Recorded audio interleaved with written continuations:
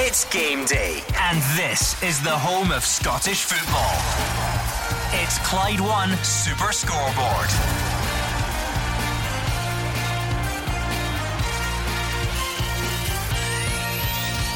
Good afternoon and welcome to Clyde 1 Super Scoreboard. It's Scottish Cup final weekend, but first up, the league takes centre stage. 4 big top flight games, including Rangers' attempt to bounce back from a first defeat of the season when they host Motherwell. Then tomorrow it's all about another treble attempt as Celtic take on Hearts at Hampden. I'm Gordon Duncan. Joining me today in the studio, Alex Ray, Mark Wilson and Hugh Keevans. Tomorrow might be the big picture, but there are some great cameo roles today. Motherwell are in poor form, but Ibrox isn't the place to go looking for a cure. Rangers are wounded and dangerous, and that's St Mirren's fault. All Saints Day in Paisley, coincidentally, a potential Betfred Cup final dress rehearsal against St Johnstone. And what about the Accies at Ross County? A relegation battle before Christmas. It'll be a ding-dong, but merrily and on high. Very good, Hugh. An interesting weekend ahead, Gordon. Obviously we've got the cup final, last season's cup final, to look forward to tomorrow. But today, interesting to see how Rangers bounce back after that midweek disappointment.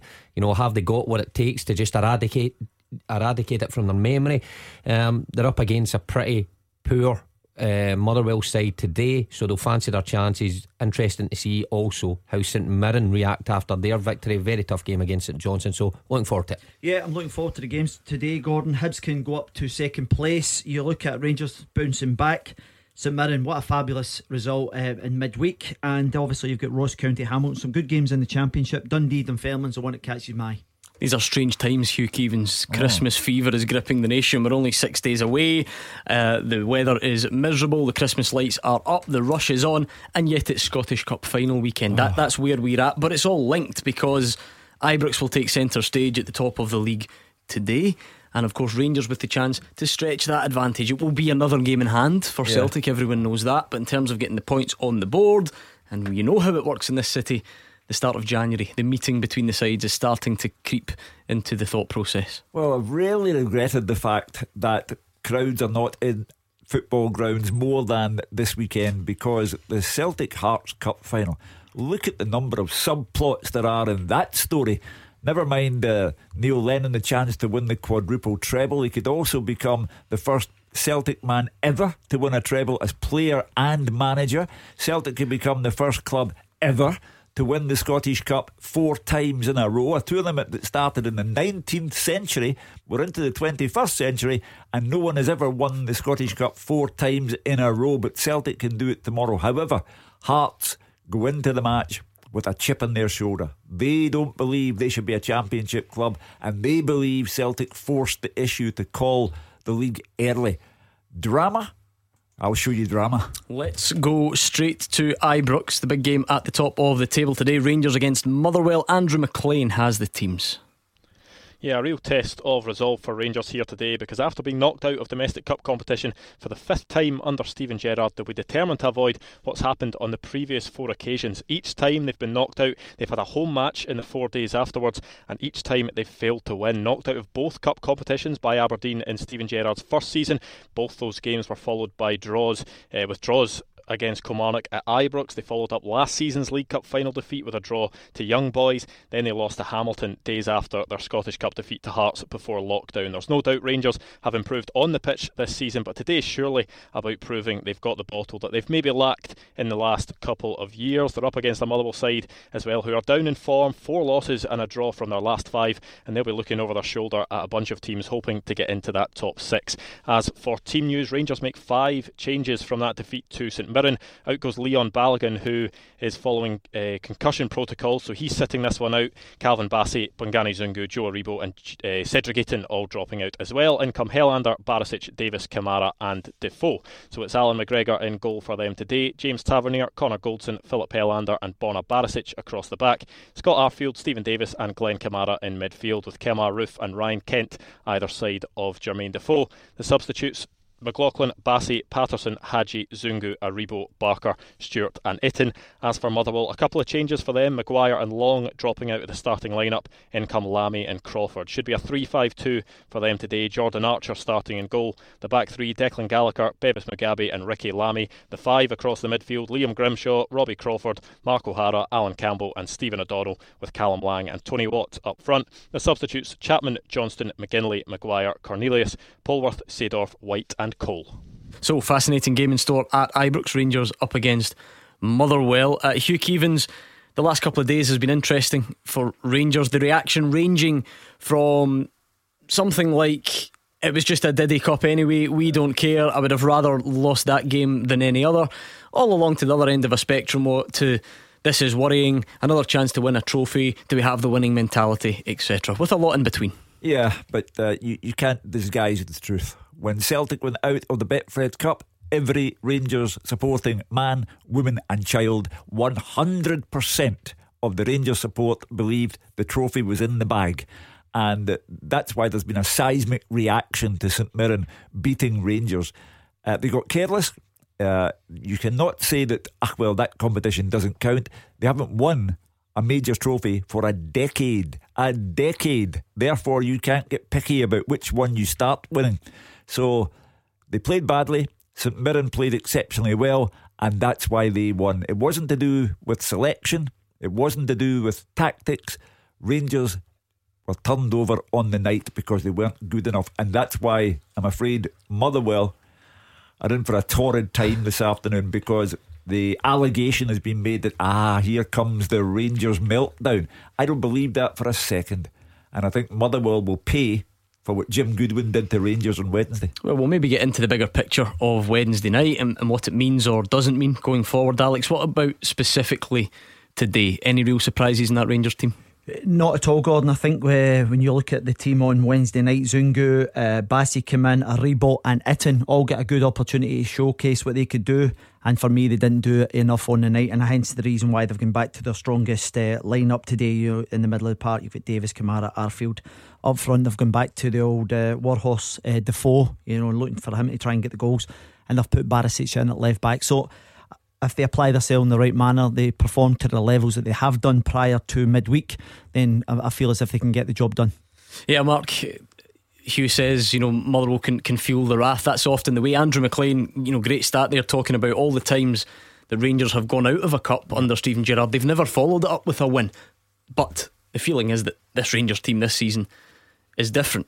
We'll find out. We will find out. Yeah, it's a big afternoon for Rangers. No doubt about it. Steven Gerrard and the players would have been hugely disappointed the other night. We had callers phoning up on Thursday when I was on the show saying, it's Mickey Mouse Cup, we didn't want that one anyway. But that's not the way the players and management would have felt. So they'll look to bounce back today. It's a tough one for Motherwell on a dreadful run. Going to Ibrox is the last place you want to go. Let's hear from both managers then, starting with the home boss, Steven Gerrard. I think the players know that we haven't done ourselves justice in terms of the whole performance the other night. Watching the game back, we didn't really do much wrong besides defend the three situations really poorly.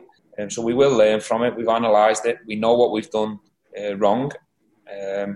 We haven't been good enough in the three situations where we've conceded the goal, so we need to put that right starting from tomorrow. But in the main, over the course of the 28 games or so we've played, we've been fantastic from a defensive point of view.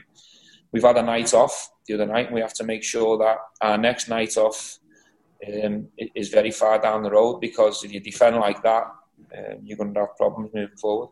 So Steven Gerrard then looking to bounce back. The man who's hoping to stop that is Stephen Robinson. It certainly won't be heads down after the run they've been on.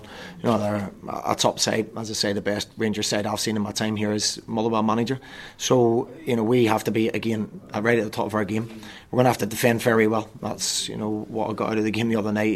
Is people throwing their bodies on the line, and you have to do that. And then you have to hope that Rangers don't hit the top of their game. But what it does, it gives you a little bit of hope that they're not invincible. And I don't know if anyone out there is predicting a big scoreline at Ibrox, how dare you, but you may be interested to know that in the English Premier League, Liverpool have just scored a 7th against Crystal Palace, and there's still about 5 minutes plus to be added on. So an interesting one to keep an eye on there. Rangers v Motherwell, I'm sure we'll get back to that. Let's go around the rest of the grounds. We've got some fantastic games. Really like the look of St Mirren, St Johnstone, the battle of the Saints. Talk about a feel-good factor in Paisley, Roger. Yeah, and you should be looking forward to it, Gordon, because it is a clash after all between two of the Premiership's in-form teams and two of the Betfred Cup semi-finalists after their midweek heroics. St Mirren's 3-2 win against Rangers on Wednesday night extended their own unbeaten run to 8 games and set up a semi-final against Livingston at Hampden next month. And St Johnstone's penalty shootout win at Dunfermline 24 hours earlier sent them to a last 4 clash with Hibs, with Callum Davidson's men now in a run of just 1 defeat in 13 games. But amazingly, neither of those runs have lifted the sides away from the relegation zone, with St Mirren just 2 points ahead of Ross County and St Johnstone, just a couple more going into this game. So it's not just County against Hamilton up in Dingwall today as a pre-Christmas relegation 6-pointer in the Premiership. St Johnstone, they'll take encouragement from a 1-0 win against St Mirren in Perth in August. Stevie May bagging the only goal that day. But the Perth Saints haven't won here in any of their last 3 visits to Paisley, and they needed a last-minute goal from Tony Watt to secure that last win in Boxing Day 2018. Interesting changes in both sides, Gordon. 2 for St Mirren: Ilkay Durmus and Lee Erwin start in place of Brandon Mason and John Obika from a side that beat Rangers so dramatically here on Wednesday night. That means it's Jack Hannick in goal. It's the same back 4: Marcus Fraser, match winner Conor McCarthy, Joe Shaughnessy and Richard Tate. Then Jake Doyle-Hayes just in front. Then a midfield 4 of Dylan Connolly, Jamie McGrath, who of course scored 2 against Rangers in midweek, Ethan Erhahon and Ilkay Durmus, and then Lee Erwin will lead the line on his own. On the bench it's Linus, Mason, Finlayson, Flynn, McPherson, Foley, McAllister, Moraes and Obika. 4 changes for St Johnstone. Callum Davidson shuffling his pack again, and those moving out include the midweek goal scorer Sean Rooney and the penalty shootout hero Liam Craig. They are both benched along with Chris Kane and Callum Booth. In come Jamie McCart, Stevie May, Danny McNamara and Craig Conway. So they'll go with Xander Clark in goal. It's a back 3 of Jason Kerr, Liam Gordon and Jamie McCart. Across the middle, Danny McNamara, Murray Davidson, Ali McCann and Scott Tanser, and then Craig Conway and David Witherspoon just behind the recalled Stevie May. On the bench, Parish, Rooney and Booth, Craig, Bryson and Hendry, Kane, Melamed and Ferguson. And the referee at a windswept and torrential rain hit Paisley is Stephen McLean. Well, the thing is, Roger, you are a resident Stato encyclopedia, anorak, sado, call it what you will, and you know everything. I was going to try and put you on the spot to see if you could tell me the last time St Mirren played at home and it wasn't windy. Oh, it's not actually the wind that's too bad today. The rain is absolutely teeming down. The goalkeepers have just come out. Both sets of goalkeepers have just come out to start their warm-up, and you've never seen a team of men look so keen to get back inside and back into the dry and the warm, Gordon. Well, I think that sums it up, because trust me, I can hear it, and that's Roger Hanna saying it's not that windy. So that's when you know. What was it you said, Hugh Keevins? We live in the valley of the doomed. There we go. I knew you'd have an appropriate way of summing it all up. Roger, looking at the teams today, it feels appropriate to revisit that man who's the main man for St Mirren at the moment. Jamie McGrath, 4 goals, 5 in his last 4, is it? Yep. He's on an incredible run, and St Mirren fans are understandably loving his work at the moment. Yeah, very, very good player. And Jim Goodwin, I heard Mark Wilson touching on it in the show on Thursday night. Jim Goodwin's recruitment has been terrific. Everybody knew Marcus Fraser because he'd been around, Ross County and the others for years. Joe Shaughnessy had been at St Johnstone and Aberdeen. Richard Tate had done so well at Motherwell. But some of the others, Dylan Connolly, who I thought gave Calvin Bassey a really, really torrid time before Bassey was substituted the other night. Jake Doyle-Hayes, freed from Aston Villa, and Jamie McGrath. He's gone into that Irish market very, very well. It's a market he knows, but it's a market he's plundered to great effect. And Jake Doyle-Hayes got a few of the headlines earlier on in the season, but McGrath's form has been absolutely terrific. And with a January window coming up, I know Jim Goodwin always likes to put a positive spin on things, and he will be looking to strengthen the squad. I think he'll be doing very well if he gets to the end of January. He's managed to tie Doyle-Hayes down to a contract extension, and he's managed to keep Jamie McGrath in the building. Yeah, looking forward to that one immensely. The Battle of the Saints at a rain-soaked St Mirren Park. Ross County against Hamilton. That's going to be watched by Fraser Wishart. What are you expecting there, Fraser? Well, it's a beautiful day. I'm just listening to Roger and the wind and the rain in the west of Scotland, but beautiful drive up to the Highlands, Gordon, and a beautiful sunny day here, so there's no excuses for the quality of play that we will see today. And the pubs are open. Had a walk through Dingwall and arrived early. People are buying pints, which is of course very strange to those in the west of Scotland. But the talk, of course, this weekend will be around last season's cup final Rangers game. Can they increase their lead at the top? But for these two teams, this is more important as they find themselves in the bottom two places of the Premiership. And obviously games between the teams at the bottom of the table take on real importance. Still very tight at the bottom of the league, with only 8 points between Motherwell 5th and Ross County at the bottom, so no one's isolated at the moment. But we are entering a period as we approach halfway in the season where results, good or bad, could define both these club seasons, because there are 5 games in the next fortnight. So a good spell of results for either of them could lift them up the table, but poor results could see them drop off the pace at the bottom. Such is the importance of this game. Amazingly, County haven't actually won in their last 9 league games since they beat St Johnstone in Perth in mid-September, and since they beat Celtic in the League Cup, they've lost their last 3 without scoring. And it's amazing when you look at their squad, because I think they've got a really good squad on paper, but in a very poor run of form. And Accies will fancy their chances, even though they lost heavily last week against Hibs.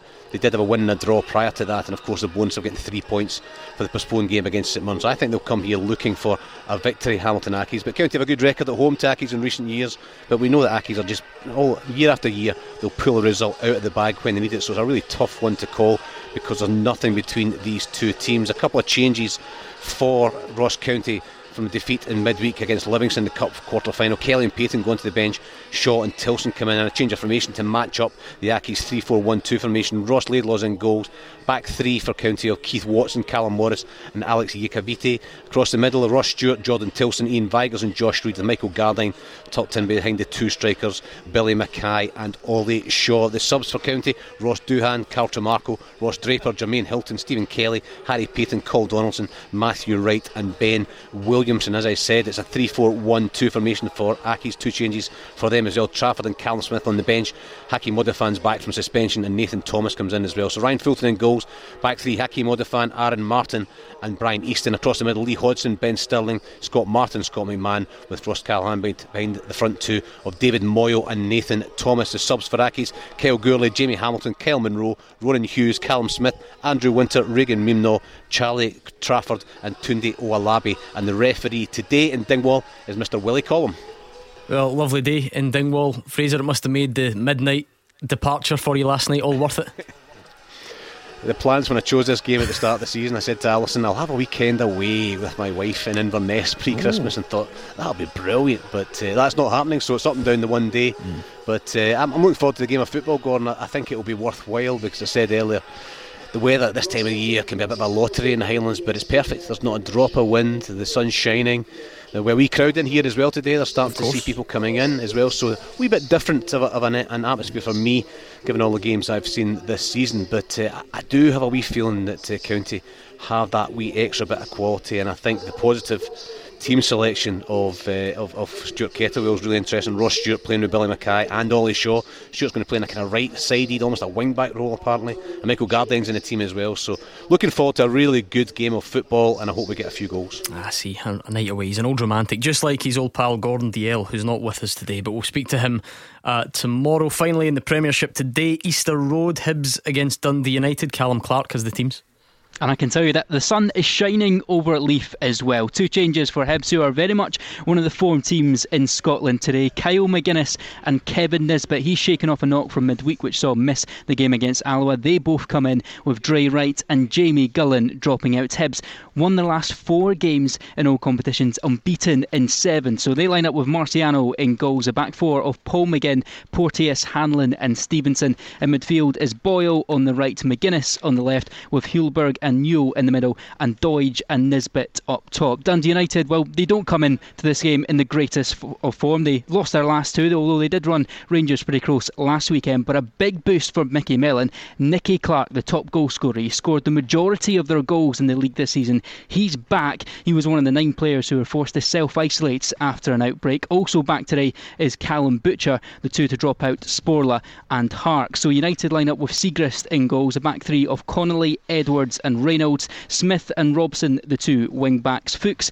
and Butcher in midfield. And how about this for an attacking trio? Mark McNulty, the ex-Hibs man, Shankland and Nicky Clark. I would not be surprised if there's a few goals in this one today. OK, that's you up to date with the team news ahead of the Premiership kickoffs at 3 o'clock. We'll get all the guys involved. We'll look at some of the weekend's biggest talking points next.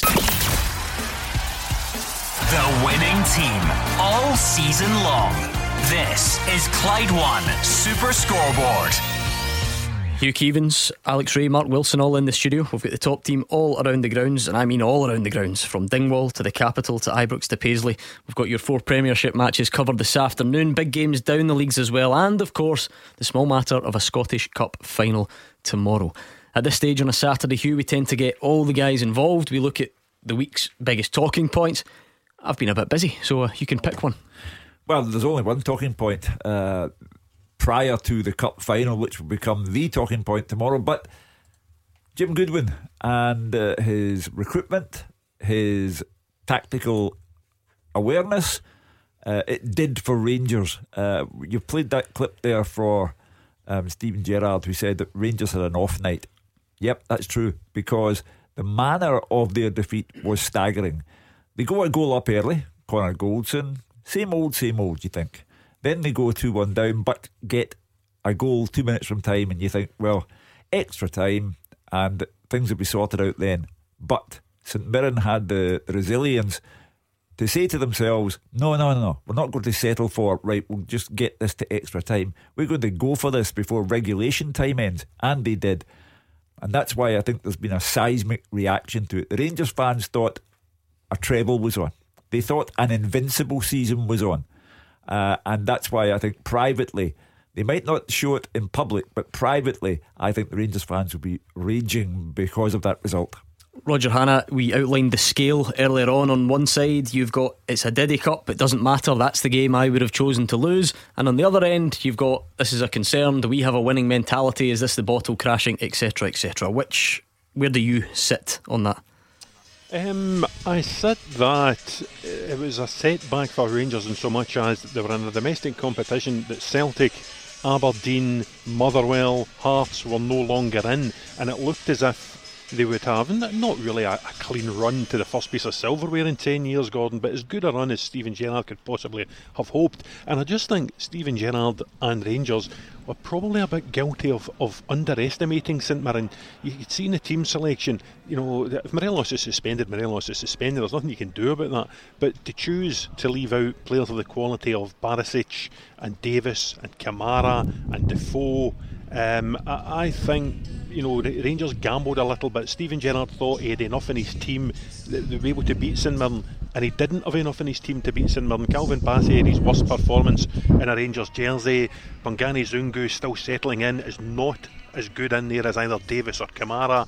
Itten, for all he did well in Poland, didn't do what Jermaine Defoe normally does when he's in the Rangers team. And some of the other ones, players who have been mainstays for Rangers this season, the likes of Scott Arfield, didn't have their best game. Everything went wrong for Rangers. It looked as if they were going to get out of jail when Stephen Davis scored at the end, but rather than settling for extra time, St Mirren thought their best chance was to go for it in those last couple of minutes, and they got their reward, and well played to St Mirren.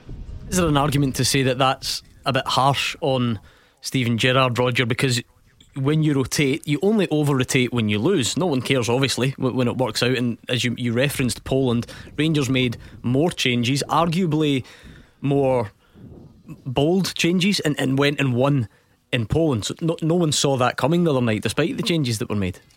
Yeah, so listen, I agree with that. I could see that side of it as well, that when he'd rotated earlier on in the season, the result had still gone for him. But managers nowadays tell me you do need to rotate. Some rotate more than others. I just think if it is as important a game, as important a competition as some would have you believe, then perhaps he was guilty of over rotation, or perhaps he was guilty in putting his faith in players who, on a horrible wet Wednesday night in Paisley, just couldn't keep pace with St Mirren. Credit to St Mirren, by the way, that should not be lost. They were fantastic and deserved their win. Alex, I know you're obviously very close to the challenge of winning a trophy over the last couple of years. How do you look back on the opportunity the other night? It was a massive chance, Gordon, for Rangers to secure silverware. It's been far too long. I think there's a kind of shock element on the back of the being knocked out the other night. There's a bit of anger attached to it as well. I think if you listen to the last couple of nights as well, the fans have been coming on the show. Some have been saying it's not really that important. For me, it was massively important because Hugh always touches on it as well. It's a tangible sign that the success is there. It gives them a springboard to kick on. And to lose that, it just raises questions when everything was going really well for Rangers. 27 games, clean sheets, scoring for fun. Then all of a sudden it's a kick, square in the backside. So backside, thank goodness for that. I just redeemed myself. So I think it was an opportunity. Going back to the rotation. He's done it for more or less from start to finish. It's been highly successful for them. They've got away with it and being comfortable. I take Roger's point, it was a really dour night in Paisley, but you have to roll up your sleeves, and what can't be lost is St Mirren. Jim Goodwin said at the top of the show the other night that he felt as if we've got belief, we've got a game plan, they stuck to it.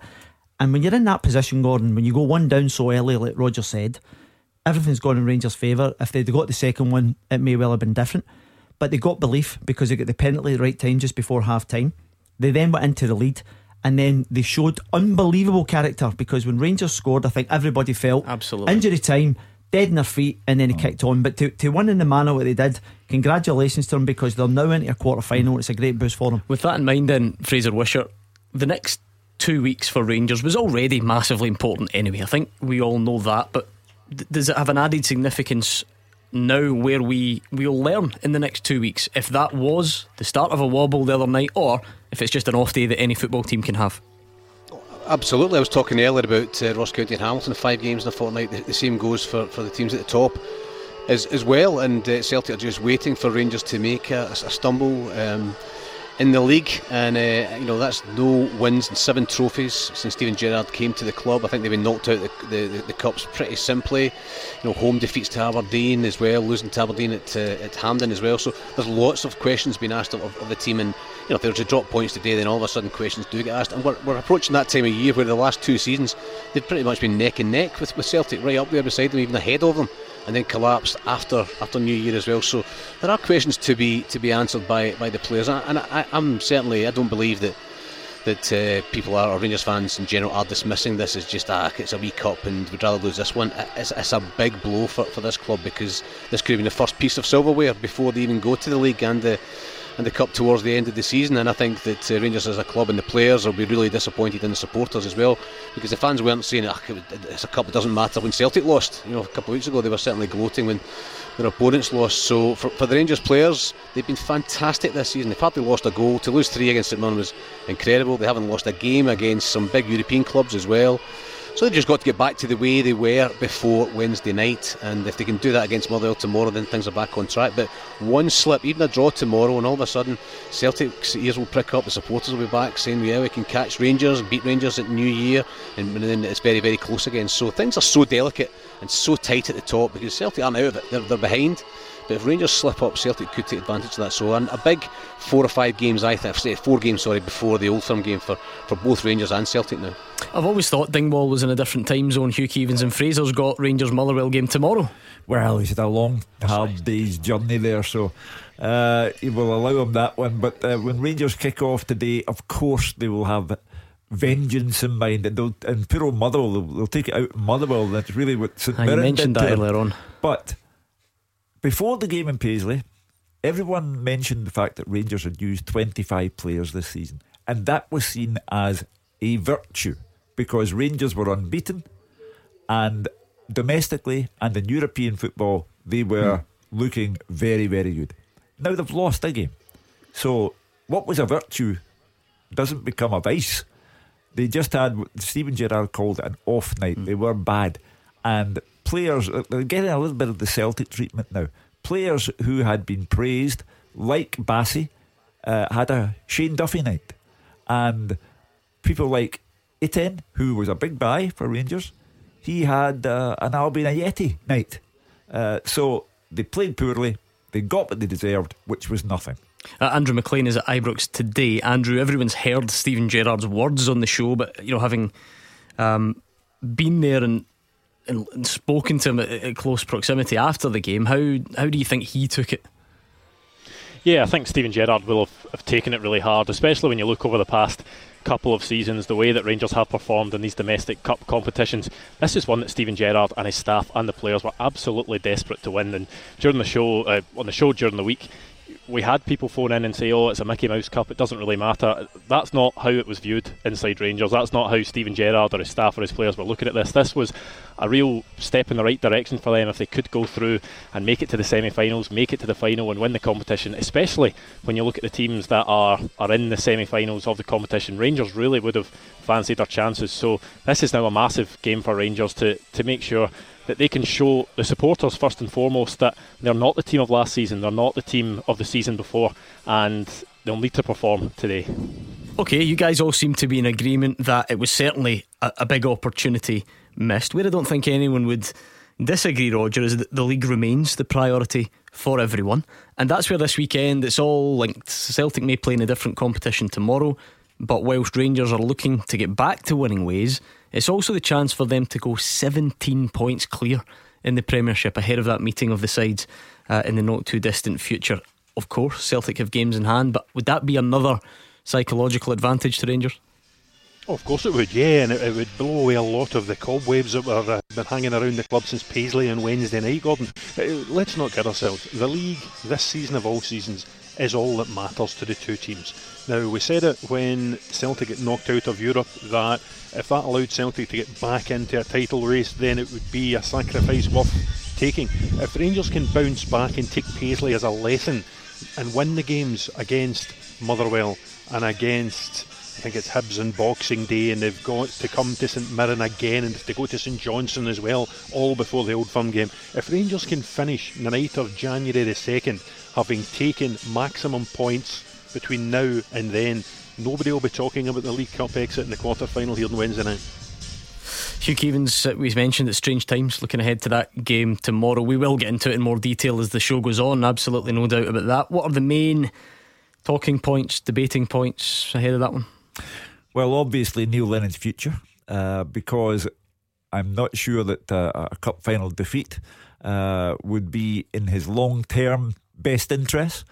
You also have the Craig Gordon factor. Celtic made a complete mess of the goalkeeping position over the summer. They dallied too long over Fraser Forster.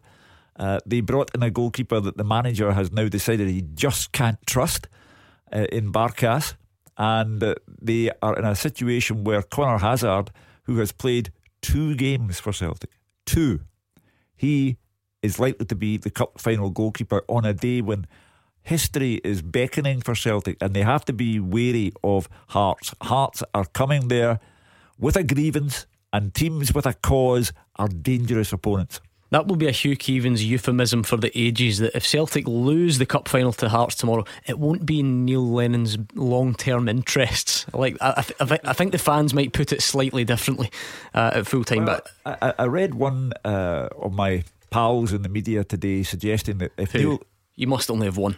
Well, plenty. But he writes a very, very good column on a Saturday morning. He was suggesting that if Neil Lennon wins the cup, he should actually go in and say, guys, I'm going out on a high. I'm going out as the only man ever to have won a treble for Celtic as a player and as a manager. I'm going out now. I don't think that Neil Lennon could find that within himself, because in his deepest subconscious he's still saying we can win the games, Ross County, Hamilton Accies, before we Dundee United as well, before Celtic go to Ibrox on the 2nd of January, and he will believe that that can have a pivotal effect on the outcome of the championship. I think that's what he will believe. I don't think for one moment he'll go in after the game tomorrow, if he beats Hearts, and tender his resignation. Roger Hannah, is it too much of a stretch to say that Celtic's line-up for this cup final will be as interesting a line-up as Celtic have produced in a cup final in many seasons? Yeah, I think it probably will, but I do think Neil Lennon has dropped a couple of hints through the week that Hazard and Turnbull will play, but Sorrell probably won't, and that will mean Scott Brown will lead them out at Hampden tomorrow. Going back to St Mirren Rangers for a second, Gordon, if it showed us nothing else, it showed us that Hearts have got a puncher's chance tomorrow. They do have decent players despite languishing in the Championship. The Craig Gordon story is one that's there to be written tomorrow. Andy Halliday versus Scott Brown's one that's to be written tomorrow. Liam Boyce and Stephen Naismith will be dangerous opponents for Shane Duffy and Christopher Jullien. The thing that would push me towards a Celtic win, though, is you talk about the team sheet, as long as Odsonne Edouard's name is on it, because he seems to rise to the occasion in these games. When Celtic were trailing Hearts in last season's cup final, he came up with 2 goals in the last half hour to win it. And when Celtic were under the cosh against Rangers in the Betfred Cup final a year ago, he gets sent off the bench, won the free kick from which Christopher Jullien headed the only goal, and it was a sort of smash and grab then with Odsonne Edouard being a key player again. So if he plays, and if he turns up and plays the way we know he can play in finals, I think Celtic will win, but I don't think it's a given. Interesting you mentioned what Wednesday night showed us in the context of tomorrow. You said it showed us that Hearts have a puncher's chance the way St Mirren did.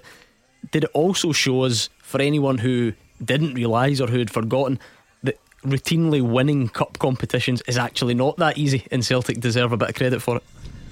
Oh, absolutely. I mean, Hugh made the point at the top of the show that this would be the first time in 100 and however many years that one club has won 4 consecutive Scottish Cups. I think only 3 Celtic managers have ever won a treble: Jock Stein, Martin O'Neill, Brendan Rodgers. So if Neil Lennon could add to that tomorrow, I mean, I think observers will look back in 50 years' time at this spell in Celtic's history with a degree of wonder. They have, 9 consecutive titles. Tomorrow could be 4 consecutive trebles. It is an unprecedented run of domestic success for Celtic. So it is difficult to win cups. I think it will be difficult tomorrow to win the cup, because Hearts will set up, Robbie Neilson is an astute manager, he will set them up to be awkward opponents. With Boyce and Naismith, they have a goal threat as well. I don't think it's a certainty Celtic would win, but they deserve to go in as favourites. Can't believe you told me it wasn't windy there earlier on. That'll live with me for the rest of the afternoon. I can barely hear you, but anyway, we're looking forward to that one. We'll park it there for the meantime. Those are just a couple of the talking points that we will get into between now and 6 o'clock. Don't forget, your chance to have your say on the open line will be here at 5. But after these, we'll go back around the grounds and build up to the 3 o'clock games.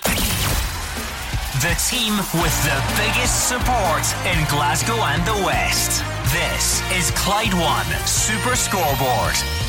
Hugh Keevins, Mark Wilson and one of the members of East 17 have joined us in the studio during the break, and I've got no idea why Alex Ray has gone and slipped into his parka. He just turned around and said, "Who, me?" I thought you were leaving us. Can you please explain this? I'm feeling a bit cold. If I come in with my scarf on for fashion reasons, I am mocked by everyone. I would say it's bang average temperature in here. I've got a t-shirt, Hugh obviously, shirt as always, Mark with me sort of Under Armour jumper number on. Alex Ray's gone and stuck a parka on, full furry hood, the lot, zipped right up to the neck. Is this some sort of joke? Is this some sort of prank that I'm unaware of? I just touched Mark's hand there. Alright, freezing. Cold, aye. Strange, you lot are a strange bunch. Looks like Liam Gallagher.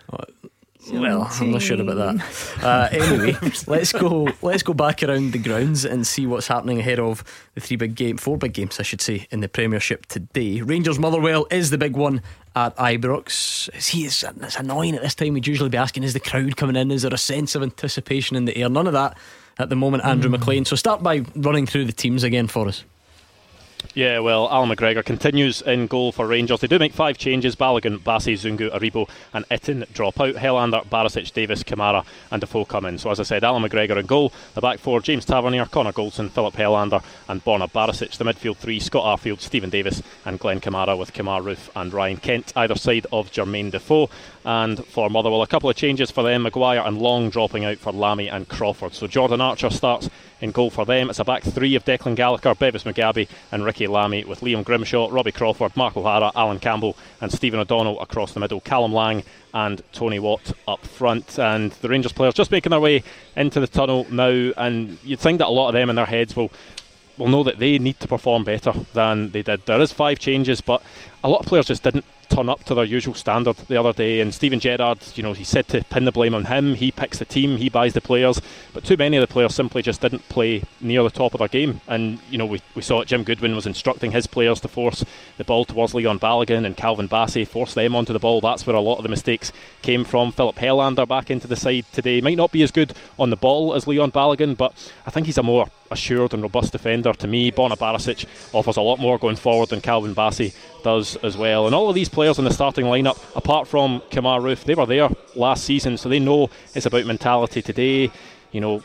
Whether that result has planted a seed of doubt in their head, whether the football they've been playing this season or the results maybe fills them with the confidence they can get back to it. Off days happen, every team has them. It's just about proving today that that's all it was. So big game at Ibrox then, 10 minutes away from kick-off in the 3 o'clock games. Let's go back to St Mirren St Johnstone. Roger Hanna sent me a lovely picture of him in his parka, but he's got an excuse because he's outside and it sounds absolutely freezing. Alex Ray, I don't quite know what he's up to, if I'm being honest. Again, Roger, St Mirren with a real feel-good factor and a reminder that football can turn very quickly. It didn't seem so long ago that there was a bit of doom and gloom around the way things were going. They've felt like they've been given a rough hand by the SPFL. That may well be overturned in time, but now St Mirren fans will be feeling about as good as them, feeling good about themselves as they have for a number of seasons. Yeah, and that very much is the case, and it's just a shame they can't get in here to see. I was thinking that Wednesday night, a few of my mates are St Mirren fans, and they were texting me with excitement about the result, and they were all watching it in the house and listening to it in the house, and they couldn't get here to see one of St Mirren's big cup wins of the modern era. Jim Goodwin has turned it round well, 8 unbeaten. I think it all started with a couple of wins in the Betfred Cup group stage, which hadn't started brilliantly for them either, but they've found their feet, they've found their formation, they look confident, they look happy. The one thing, and this sounds ridiculous given that they scored 3 goals against Rangers in midweek, the one thing I think I would like to add is more goals, because in the Premiership they're not scoring nearly enough. The wins of, I saw them the other week when they won 1-0 at Livingston, and I saw them again here a couple of weeks ago when they drew with Aberdeen a week after they beat them in the Cup, when they drew them here in the league. And it's just at the sharp end. They need more goals. John O'Baker's getting the rest today and Lee Erwin's going to lead the line, so it'll be interesting to see if there's more of a cutting edge from Lee Erwin. He should have scored a winner in that game against Aberdeen deep into injury time. It was cleared off the line. He's getting another chance today, and St Mirren will hope he can grab that opportunity. Let's go back to Ross County against Hamilton. This reminds me, Fraser Wishart, of a meeting of these sides a few seasons ago. There was an old favourite of the Super Scoreboard team, we'll leave him nameless because it's only fair, who managed to get a lift home in the Hamilton Accies team bus from Dingwall a few seasons ago. So just if you're struggling for a lift, there's a wee idea for you. You might want to try and see if Brian Rice is as accommodating. I'm sure that the people in charge of Hamilton would welcome me on board, given all the criticism over the years I've had for slagging us tough pitches. But I was actually just thinking, there's a 4 o'clock announcement by the government. I'm thinking, will I get back down the road? They might shut the Drummochtar Pass off and they might have to stay up here for a week or so. But no, I'll be fine. I've not got a parka. I don't need one. I don't know whether Alec Ray is just getting a bit old and needs to get out to games more. I've just got my thermals on, and I'm looking forward to this game. And Roger's talking there about St Mirren and their goal scoring, and it happens to all teams at the bottom. Of course, they don't score enough goals, and Ross County have only scored 10 in 17 league games. So look at some of the stats, really bizarre. You think they've done well this year, but 10 goals there, and they've actually only won 1 and had 3 draws in their last 14 league games. A decent start, but they've been really poor recently, and that's probably why Stuart Kettlewell has gone with far more strikers in his team. Ross Stewart, we're told, will play in a wide area. Michael Gardigan just off the front 2 of Billy Mackay and Ollie Shaw, so he's clearly thinking his team need to win this game, need to get back on track again, and another defeat here would really crank up the pressure, I think, both on Stewart and on the players as well, and there could be a wee gap at the bottom of the table there for Ross County going into Christmas. So they're clearly going for it. Accies are going to sit in, they've got Odafan and maybe play midfield, maybe Stirling play midfield. They've got 6 defensive players in the team, they'll look to hitting the break as well, so they'll be difficult to break down. I do fancy County, though. I think they've got enough firepower on the pitch to cause Accies problems, and I think the home team will just win it by the odd goal. But it's a big game for County, it really is. Can you imagine? I don't mean to make light of the government announcement that's coming this afternoon, but I've got visions. Wishart, the Rolls Royce rolling down the A9, Chris Rea on full bung, then he finds that the snow gates have been shut and he's locked out for the next few weeks. Boris, I have to say though, listen, Fraser. And with Boris Johnson, Nicola Sturgeon, they know in their deepest subconscious you don't mess with the leader of PFA Scotland. Well, to be honest with you, Hugh, I was talking to Derek Ferguson, who's sitting to my right on another channel, and we've decided that if that happens, we'll just get a wee button Ben and a carry out, and we'll have a nice Christmas together up here somewhere, because it's everything's open up here. But I'll get down the road, I'm sure, and hopefully after a few goals and a good game. What a documentary that would make. Thank you to Fraser Wishart up there at the Global Energy Stadium in Dingwall. Very quickly, because we are approaching the kick-offs, Hibs against Dundee United is the last of our games, and my favourite stat surrounding this one, how's about this, Mark Wilson? The last time United won at Easter Road, February 2014, and you played a key role, unused sub on the bench, spurring the guys on. Yeah, I did that all too often in 2014 for United. You don't remember that at all, do you? No. Yeah, I looked it up Did for it? you. Yeah, unused What was the sub. 3 something. I can't remember. 3 something. And I erased it from my memory. February 2014, last United win at Easter Road. Will we get another one this afternoon? Well, we'll find out a bit later on. Hibs United, St Mirren, St Johnstone, Ross County Hamilton, and Rangers Motherwell. That is your Premiership menu this afternoon. We've got great games down the divisions as well, and of course building up to the Scottish Cup final between Celtic and Hearts tomorrow. We're here until 6. You can tweet us all afternoon. You can get involved in the phones a bit later on. We'll give you kick-offs and your first half teaser next. The winning team all season long. This is Clyde One Super Scoreboard.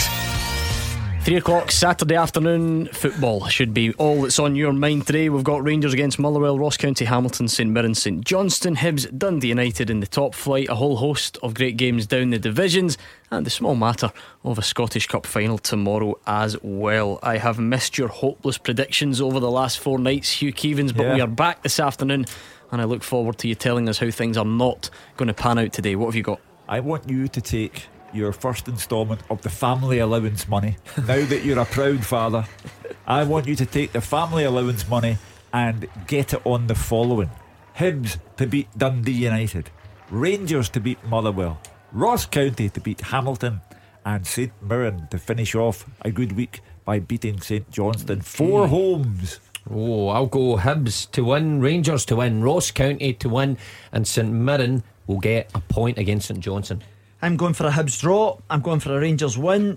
Ross County will draw with Hamilton, and St Mirren will draw with St Johnstone. There we are. What do you think? How do you see it going this afternoon? Why not tweet us and let us know? Get your predictions in, then you can screenshot them, send us them back at 5 o'clock, and tell everyone that you knew exactly what was coming. Let's get underway. Scottish football's league leader. This is Clyde One Super Scoreboard. Let's go to Easter Road. It's full time there. Let's get the story of it with Callum Clark. Hibs 1, Dundee United 1. A 91st minute equaliser for Dundee United. Luke Bolton off the bench, tapping in at the back post after a cross was deflected into his path. Jack Ross, the Hibs boss, he will be tearing his hair out how Hibs have not won this game. They had chance after chance. 4 top saves from Benjamin Siegrist and the United sticks in the first half. At least 2 in the second half, twice keeping out Christian Doidge, who was one-on-one with the keeper. United, they really didn't have too many chances until the end. They switched to 4-4-2 right at the start of the second half, matching up with Hibs. Mickey Mellon making a double change, but they really didn't make too many chances. The 2 strikers, Shanklins and McNulty, feeding off scraps, but then Bolton makes his way unmarked to the back post, taps past Marciano, and well, we didn't really think United were going to get anything from this game. They have snatched a point from the death. Full time at Easter Road. Hibs 1, Dundee United 1. Big finish there at Easter Road. Where else are we finished? Are we finished in Dingwall? Yes, I think we are. Fraser. Ross County 0, Hamilton Academical 2. Accies did what Accies do time after time. They get a victory in important games, and this was no different. They were excellent defensively, and they're on the back foot for most of the second half, but really good goals in either half by midfielders Ross Callaghan and Scott Martin got them the 3 points.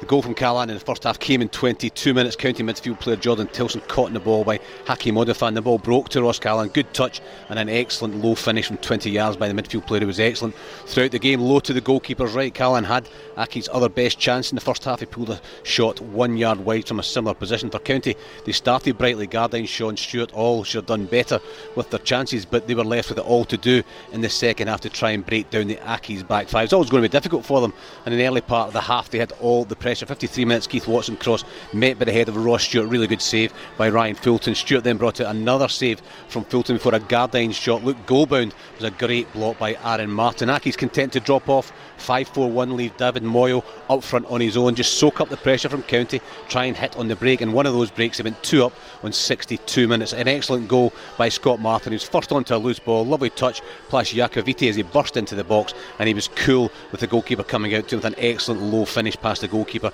into the right hand corner. A really good goal. County were rocked by that goal. Stuart Kettlewell made a few substitutions. Shaw tried his luck from 25 yards, his effort was a yard wide, and it was still all County as we headed towards the full time whistle. But Accies defending deep and bravely, plenty of blocks, and you didn't really feel that County were going to get back into the game. In fact, it was at the other end, Moyle was keeping County busy on his own, and good skill took him into the box just as it looked like he was going to score a third goal. It was a good save, a good block by Ross Laidlaw. It was a good chance for Moyle, and he should have scored that third goal. But as the game wore on, Accies defending brilliantly, defending their box fantastically well.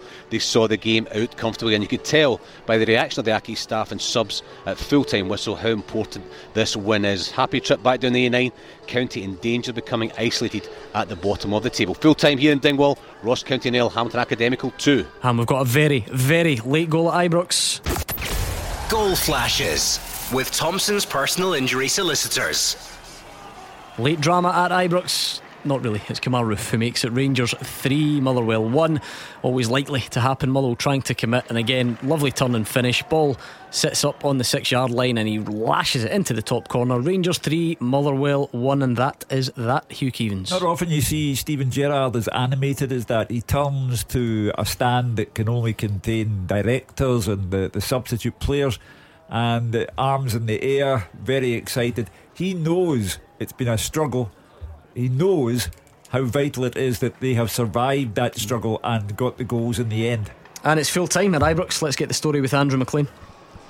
Rangers 3, Motherwell 1, the full time score at Ibrox, and a late turnaround gives the home side a hard fought victory against a very stubborn Motherwell side this afternoon. Motherwell took the lead just 6 minutes in to shock the hosts. Rangers didn't deal with Stephen O'Donnell's long throw, and when it came back out to Stephen O'Donnell on the right hand side, a lovely low ball across the face of goal, and Callum Lang popped up at the back post to tap home for 1-0. Rangers dominant in possession, but really struggling to break down a well drilled Motherwell side who sat with 2 banks of 5 at the back. Rangers looked livelier in the second half. They upped the tempo. They brought on Joe Aribo and Yanis Hadji, who were key to turning the game around. They added a bit more flair, a bit more urgency, and Rangers looked a lot more like scoring in the second 45. They took their time to do it, but eventually in the 73rd minute it came. James Tavernier's cross on the right hand side wasn't dealt with at the back post by Bevis Mugabe. The ball fell to Kamar Roof, who smashed it high into the net for the equaliser. Moments later they nearly went ahead. Borna Barisic with a cross this time. Kamar Roof's glancing header went just wide, and then finally they went ahead. 7 minutes to go. James Tavernier's corner went all the way through to the back post, and Cedric Ayton headed home to grab all 3 points. And right at the death there was an opportunity for Rangers to get a third. They broke through into the box. It came to Kamar Roof on the 6 yard line, and he smashed that one high into the net for his second of the game. They had to fight hard for it, but the Ibrox side goes 16 points clear at the top of the table. The full-time score at Ibrox, Rangers 3, Motherwell 1. And it's full-time in Paisley. What a game Roger Hanna's witnessed this afternoon. Tell us all about it, Roger. What a game and what a week for St Mirren. St Mirren 3, St Johnstone 2. After Betfred Cup victory over Rangers in midweek, Jim Goodwin's men are now up to 8th place in the Premiership with a dramatic come from behind win here against 10-man St Johnstone. They trailed twice in the first half. They were still behind with just 8 minutes to go, but in this week of dramatic 3-2 wins here in Paisley, Goodwin's buddies have done it again. They could have been ahead after 14 minutes. They recalled Lee Irwin's shot from 20 yards pushed out by St Johnstone keeper Xander Clark. Jamie McGrath then turned away from Murray Davidson and fired a shot wide from just outside the box moments later, but it was St Johnstone who moved ahead after 21 minutes from the penalty spot. David Witherspoon pulled down just inside the box by Joe Shaughnessy. He landed a booking. Stevie May made no mistake with a powerful shot from the spot that squirmed under the body of St Mirren goalkeeper Jack Annick. The hosts were level after 38 minutes. A fine volley in the box by young Ethan Erhahon flying high past Xander Clark, but St Johnstone turned it around to lead again a minute before the break. Left wing back Scott Tanser cutting in onto his right foot and curling a low shot past Alnwick and inside the far post. There was still time at the end of the first half for St Johnstone to be reduced to 10 men. Captain Jason Kerr landing a straight red card from referee Stephen McLean for an ugly lunge on Ilkay Durmus on the far side of the field. St Mirren tried as much as they could but couldn't get an early breakthrough in the second half. Indeed, they relied on Alnwick making a fine fingertip save to deny Liam Gordon with a header from a Craig Conway cross after 59 minutes. Goodwin threw everything at it. On went John Obika, Kyle McAllister, Brandon Mason and Cam McPherson, but just when it looked as if the breakthrough wasn't coming, they levelled 2-2 after 82 minutes. McAllister's cross, a deep cross from the right, going right up to the back post, and there was Erwin to head past Clark. That wasn't enough for St Mirren though. 5 minutes later it was McAllister again from the right hand side, this time a dead ball, a free kick swung into the 6-yard box, and there was Obika to boom a header home for 3-2. There was still time for Cammy McPherson to hit an injury time free kick against the post, but in this week of all weeks for St Mirren, they just had to get it 3 points. St Mirren 3, St Johnstone 2. What an afternoon of football. And now it is over to you. 0141 951 1025. It's time for the open line. If your team were in action today, what did you make of it, Rangers fans? How nervy was that? Or were you always confident you would pull through and get the 3 points? What did you make of the game today? What stood out for you? How big a win might that turn out to be at the end of the season? Motherwell fans, closer than most have come at Ibrox, but not close enough. What did you make of the game? 0141 951 1025. And of course tomorrow, I know it's the 20th of December, but the small matter of a Scottish Cup final. Celtic fans, the question for you tonight is a big one. Who should play? Pick your team, because this is the last chance you'll have. 0141 951 1025. The open line is next. After the action, it's your reaction. 0141 951 1025. Clyde One Super Scoreboard's open line. Give us a call, let us know what is on your mind. 0141 951 1025. Speak to Hugh Keevins, Mark Wilson and Alex Ray about today's football, or maybe even the Scottish Cup final tomorrow. It finished in the Scottish Premiership. Hibs 1, Dundee United 1, Ross County 0, Hamilton Accies 2, St Mirren 3, St Johnstone 2 and Rangers 3, Motherwell 1. In the Championship, Dundee 3, Dunfermline 3, Arbroath 2, Ayr 1, Alloa 2, Inverness 1 and Morton 2, Queen of the South 0. In Scottish League 1, Partick Thistle 0, Peterhead 1, East Fife 2, Forfar 0, Montrose 4, Dumbarton 0, Cove Rangers 2, Clyde 3. In Scottish League 2, Edinburgh City 2, Stirling Albion 3, Stranraer 4, Albion Rovers 0, Annan 1, Queen's Park 2, Elgin 2, Stenhousemuir 0 and Cowdenbeath 2, Brecon City 0. Finally, the English Premier League, just the 2 games. Palace 0, Liverpool 7 and Southampton 0, Man City 1. Let's hear from you. What have you got after today's football, or to preview tomorrow's? Quite a day, Hugh Keevins. Yeah, the Rangers fans, I'm sure, went through a very rough afternoon. 17 minutes of the game to go, regulation time, and Motherwell are winning 1-0. Now at that point the Rangers fans are watching from behind the couch. The Celtic fans are itching to get onto the phone to say that Rangers have collapsed, their bottle has gone, etc, etc. But Motherwell played the percentages, and when you play the percentages you're defying fate, and eventually time caught up with them and they could not defend their goal properly. And you look at the 3 goals and they're all down to defensive frailty from my point of view. Yeah, I think Rangers fans will come on tonight and say that's the kind of performance that wins you titles. Hugely frustrating, different from what they've seen going on at Ibrox this year so far, but they found a way ultimately. Got to give credit to Steven Gerrard and Rangers for keep knocking at the door. Hugh is right, defensive frailties, the goals could have been avoided, but Rangers kept at it and they got their rewards. Let's bring in Scott in Motherwell, who's a Rangers fan, obviously up against his hometown team today. Scott, what did you make of it? Hi panel. I've just after watching the game there, and I was obviously really frustrated first half. I thought it was total anti-football for Motherwell, and I get the point, because I can remember years ago, when Rangers played Barcelona and Messi called it anti-football. And although as a Rangers fan at the time, you're over the moon with the point and the money and things like that, but it was anti-football. And he was right. And I'm a kind of football purist. I like to see good football and 2 teams want to win the game. That just wasn't on offer today. Well, I would suggest. So I was just going to elaborate more. Scott, is that your main conclusion after the game today, or is that secondary to it being a really good win for Rangers and potentially league winning and all the rest of it? Is your main feeling after that about Motherwell's tactics? Obviously, happy that they've got the win, right? And it is wins like that win you championships, and I understand that. But it's about Scottish football for me, and about tactics and things like that. I mean, there's great. See, the last time I wasn't going to phone the radio the day if Rangers had drawn or get beat in the game. I only phoned because there would be excuses, and it's up to Rangers to break the team down and all that type of stuff. And I get that. I totally understand all that. But I'm a purist, as I say. I want to see good football. I want to see two teams attacking. And it was evident, during England there, and they were talking about Leeds United, and they were saying about the manager getting the sack, and they should bring in Sam Allardyce because he'll keep them in the division. And they've stuck with the guy. And he, they beat Newcastle 5-2 the other day. They were outstanding. That for me, speaks volumes, and I think that's what football's all about. Claptrap. It's not about the purity of Scottish football. You don't care less. You couldn't care less about the purity of Scottish football. You want Rangers to win the 55th title. And you've had a rough afternoon watching Motherwell defy Rangers for 73 minutes, and then the roof caved in. And it was Motherwell's fault because all the 3 goals that Rangers got you could put down to defensive mistakes. Only 2 types of football: winning football, losing football. Walter Smith took your team to a European final by stonewalling the opposition when it was necessary. When it was necessary. You don't get to a European final simply by stonewalling your way there. But when it was necessary, Walter Smith would have done that. So it's not about the purity of Scottish football. Do me a favour. I have no issue whatsoever. Scott, if you just, I have no issue with any team setting up the way that they want.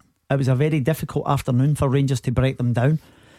Steven Gerrard will be delighted that they found solutions to that, and the substitutes had a big part in that as well. And the most important thing for Steven Gerrard and the Rangers was to bounce back today and get them 3 points. How should Motherwell have set up Scott then? If because obviously you say you're a purist, so I'm sure you'll how should they have gone about it? See if they'd attacked Rangers. Rangers can be vulnerable at the back. See if they attacked Rangers, they could have come away with a victory. They were 1 up. It'd be interesting to see. I look at my pals, obviously. They were 1 up. They were 1 up. They attacked. But it wasn't through attacking. Oh right. Come on. It certainly wasn't through attacking. They got a throw in and piled people forward for that throw in. They got the goal and then start back again. See the thing, it was a great example you gave there, because I was at that UEFA Cup final and I was there throughout the campaign, and Walter Smith stifled teams and all that, and I understand it, and that's how they got to the final. I've never been more disappointed in a game of football in my life than that final, because the tactics that we showed the whole way through to get to the final, we tried in the final, and it ended up it lost us a game because we were so negative. We didn't know how to break teams down or how to play that football. Scott, if you hadn't played a particular style during the run to getting to Manchester, the likelihood is if you'd have played expansive football, you wouldn't have got there. The thing is, Mark, having obviously stood and watched that, I certainly didn't enjoy that type of performance. But I sure as well would have if the result had stayed the same. And it didn't, so it backfires. I get Scott's point. He says about they should have gone there and attacked. Maybe Scott's doing his own team a disservice there, actually, believe it or not. So desperate to criticise Motherwell's tactics, he's doing his own team a disservice. The only teams that have even scored a goal at Ibrox this season before Motherwell are Benfica and Standard Liège. So you have a choice as a manager, Scott, do you not? You've got a choice. You can be open like Brian Rice was and lose 8-0. Even Aberdeen tried to get in Rangers' faces, lose 4-0. No one can even come near the Rangers goal. And you want Stephen Robinson to go and set up more expansive. Why would he do that? To attract fans to watch games, to attract fans into football stadiums. Right, but if Stephen Robinson doesn't try to get results, he won't have a job, so he won't really be bothering about getting fans in. It's results driven, isn't it? First and foremost. You're right, and I admire it. It's very admirable about the brand and all the rest of it. It's great, but we always say it's results driven business, don't we? You wonder why Scotland have never, done done anything for 1998, got to a finals, for the national team. It's the mentality we've got in Scotland, the mentality we've even got in Britain. The English Premiership's the same. Why is England not winning World Cups? Because we're all that interested in tactics and defending and keeping it tight, instead of learning technique and attacking and giving people that freedom to go and play football. Again, it's all lovely sentiments here. I love it. I love all the buzzwords, but I just wonder for Stephen Robinson that if the reality is just different. Listen, Stephen Robinson has a responsibility to Motherwell, and to go there and get the right result for Motherwell. He's not interested in the purity of Scottish football. He's got a result for Motherwell, and he was trying to cling on to an early goal, which somehow came about by Motherwell not attacking, but they scored a goal. I don't understand it.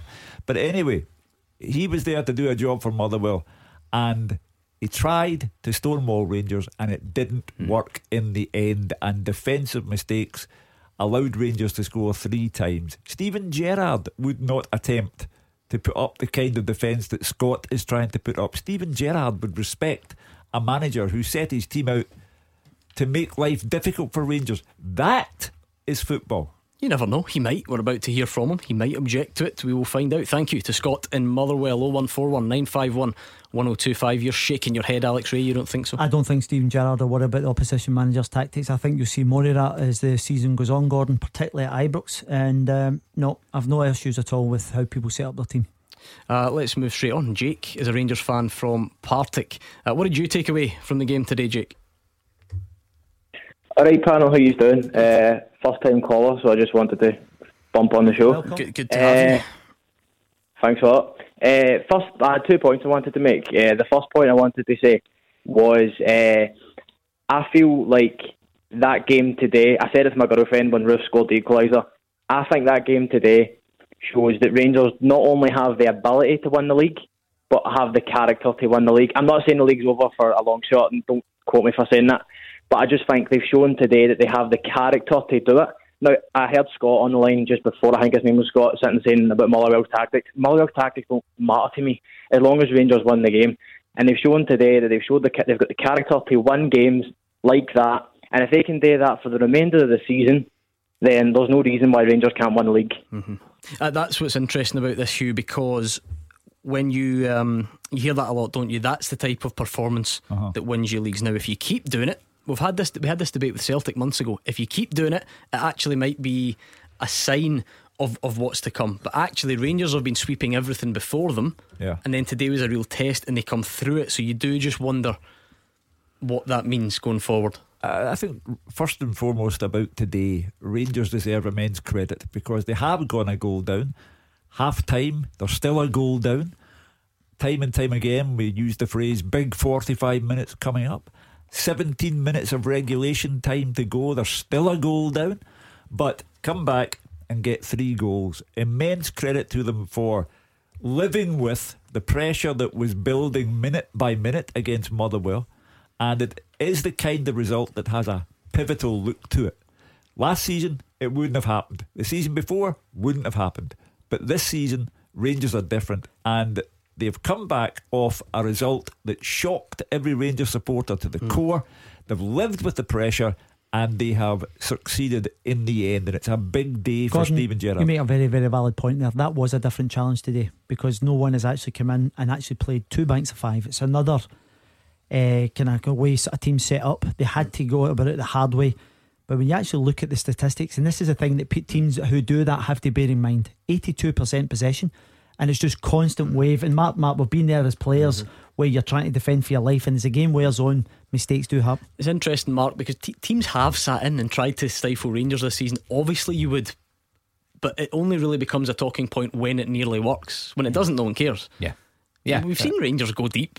Teams go sit deep against Rangers this season. Of course we have, because they're winning games all the time. But it's only when it nearly works that people get a bit gets annoyed. mentioned. And it's called anti-football. And it's not. It's the game. It's different tactics. If we didn't have different tactics, then football wouldn't be worth watching if everybody just played the same open way. I think Motherwell should take great credit from the way they played also for 70 odd minutes. I think you could clearly see that they worked in a game plan. They did try and get forward. I have to disagree with Scott before. They did try and attack in the first half. They picked their times. But I have to agree with Jake 100%. What he says is that it shows that Rangers have got the mentality to go all the way. Results like that, afternoons like that, are tough when you think you're 1-0 down and everything's going against you. Even the wee bits round about the box, they weren't falling for Rangers like they have done in weeks gone by. Even the offside goal, Stephen Davis, it would have been easy for them to hunch the shoulders and say, it's not our day. But they kept going and showing that they've got that strength. Who stood out for you today, Jake? I was just leading on to my second point. For me, Stephen Davis, I know Kemar Roof get man of the match, but Stephen Davis, and this is my second point, like I said, for me, he is the best centre midfielder to play in Scotland since Barry Ferguson. And you can debate me all you want, but I just think the calibre of player that he is, everything he can do, his composure on the ball, everything. I'm a coach myself and I've played myself, and he is one player that I would kill to have on my team. He's just so good. Everything he does oozes class. And I heard a stat today, I was watching on Rangers TV, and I think it was Kevin Thompson said Davis has only started 10 league games this year. And for me, obviously I think Gerrard's resting for Europe, and obviously that makes sense, but it's just, you just see what you can do. Even the other night against St Mirren, obviously they lost the game. It was his goal that brought them back into it. Now, it was awful defending for the third goal, but Stephen Davis just oozes that class, that mentality, and obviously he's been there, done that before. Him and Alan McGregor are the only players on that team that have won a league title before. Jake, hang on the line, because you make some good points and I want to get them addressed, but today's results have cost a manager his job. Let's go to Fraser Wishart and find out what's happening in Dingwall. Fraser. Hi Gordon, yes, the bad news for Stuart Kettlewell is that he's been relieved of his job at Ross County by Chairman Roy McGregor after today's result. He came out to speak to the media bravely, Stuart, and spoke very well, spoke of his love for Ross County, no issue with the club, no issue with the chairman, but he is no longer manager of Ross County, so the search will go on for a new manager. They of course play at Celtic Park on Boxing Day, but after that there are some real key games, and perhaps the fact they're now 4 points adrift at the bottom with a long run of poor form, maybe that's influenced Roy McGregor. And of course he tends to go early, Roy, over the piece. I think he does sort the players out financially, the managers out financially, but over the years you can think of Jim McIntyre, I think of Owen Coyle as well. He doesn't wait until it gets too bad and his teams are so adrift they can't catch the teams above them. He'll make swift and decisive action. So after tonight's game, obviously Stuart Kettlewell called into the boardroom, had a chat with Roy McGregor, and he's no longer manager of Ross County. Incredible turn of events. And Fraser, I understand though he did a post-match media conference. You've spoken to him, you recorded it, it's making our way to us, and we were about to play it out. What did he say? Did he talk about that? Just there, yeah. He came out, and I thought it was very brave of him. I thought fair play to Stuart. He could easily have walked away and just left a message with the media, but he came and spoke to us all and just said exactly that. And I think he's really disappointed. He's somebody who's steeped in this club. He's been a player, he was a youth coach, he came in as joint coach and manager with Stephen Ferguson, and took over on his own this season. Won promotion with him of course a couple of seasons ago as well, so he has success as the manager of the team. So he's been around this club for a long time, and it'll be a real blow for him and his family when he goes home tonight and he's no longer manager. But fair play to Stuart. He came out to speak to the media, and he just said exactly that. No problem with the chairman, no problem with the board. He just wished the club all the best, and I think we're still talking as describing the club as we. That's somebody who's been around the club a long time. So a tough night for Stuart as an individual, but as I say, Roy McGregor has quite often made these decisions very, very swiftly, and quite often they've worked. I think Stuart came into his job on that kind of basis as well, halfway through the season. So as I say, tough day for Stuart. I've known Stuart for many years as well, and he finds himself tonight sitting at home just before Christmas without a job. But as I said before, Roy McGregor does look after these guys. I don't think they ever want for their contract, etc. But Stuart is no longer manager of Ross County. Well, football is a business, as Fraser well knows, and the man in charge of the business, Roy McGregor, has looked at a team who have not won a league match since mid-September.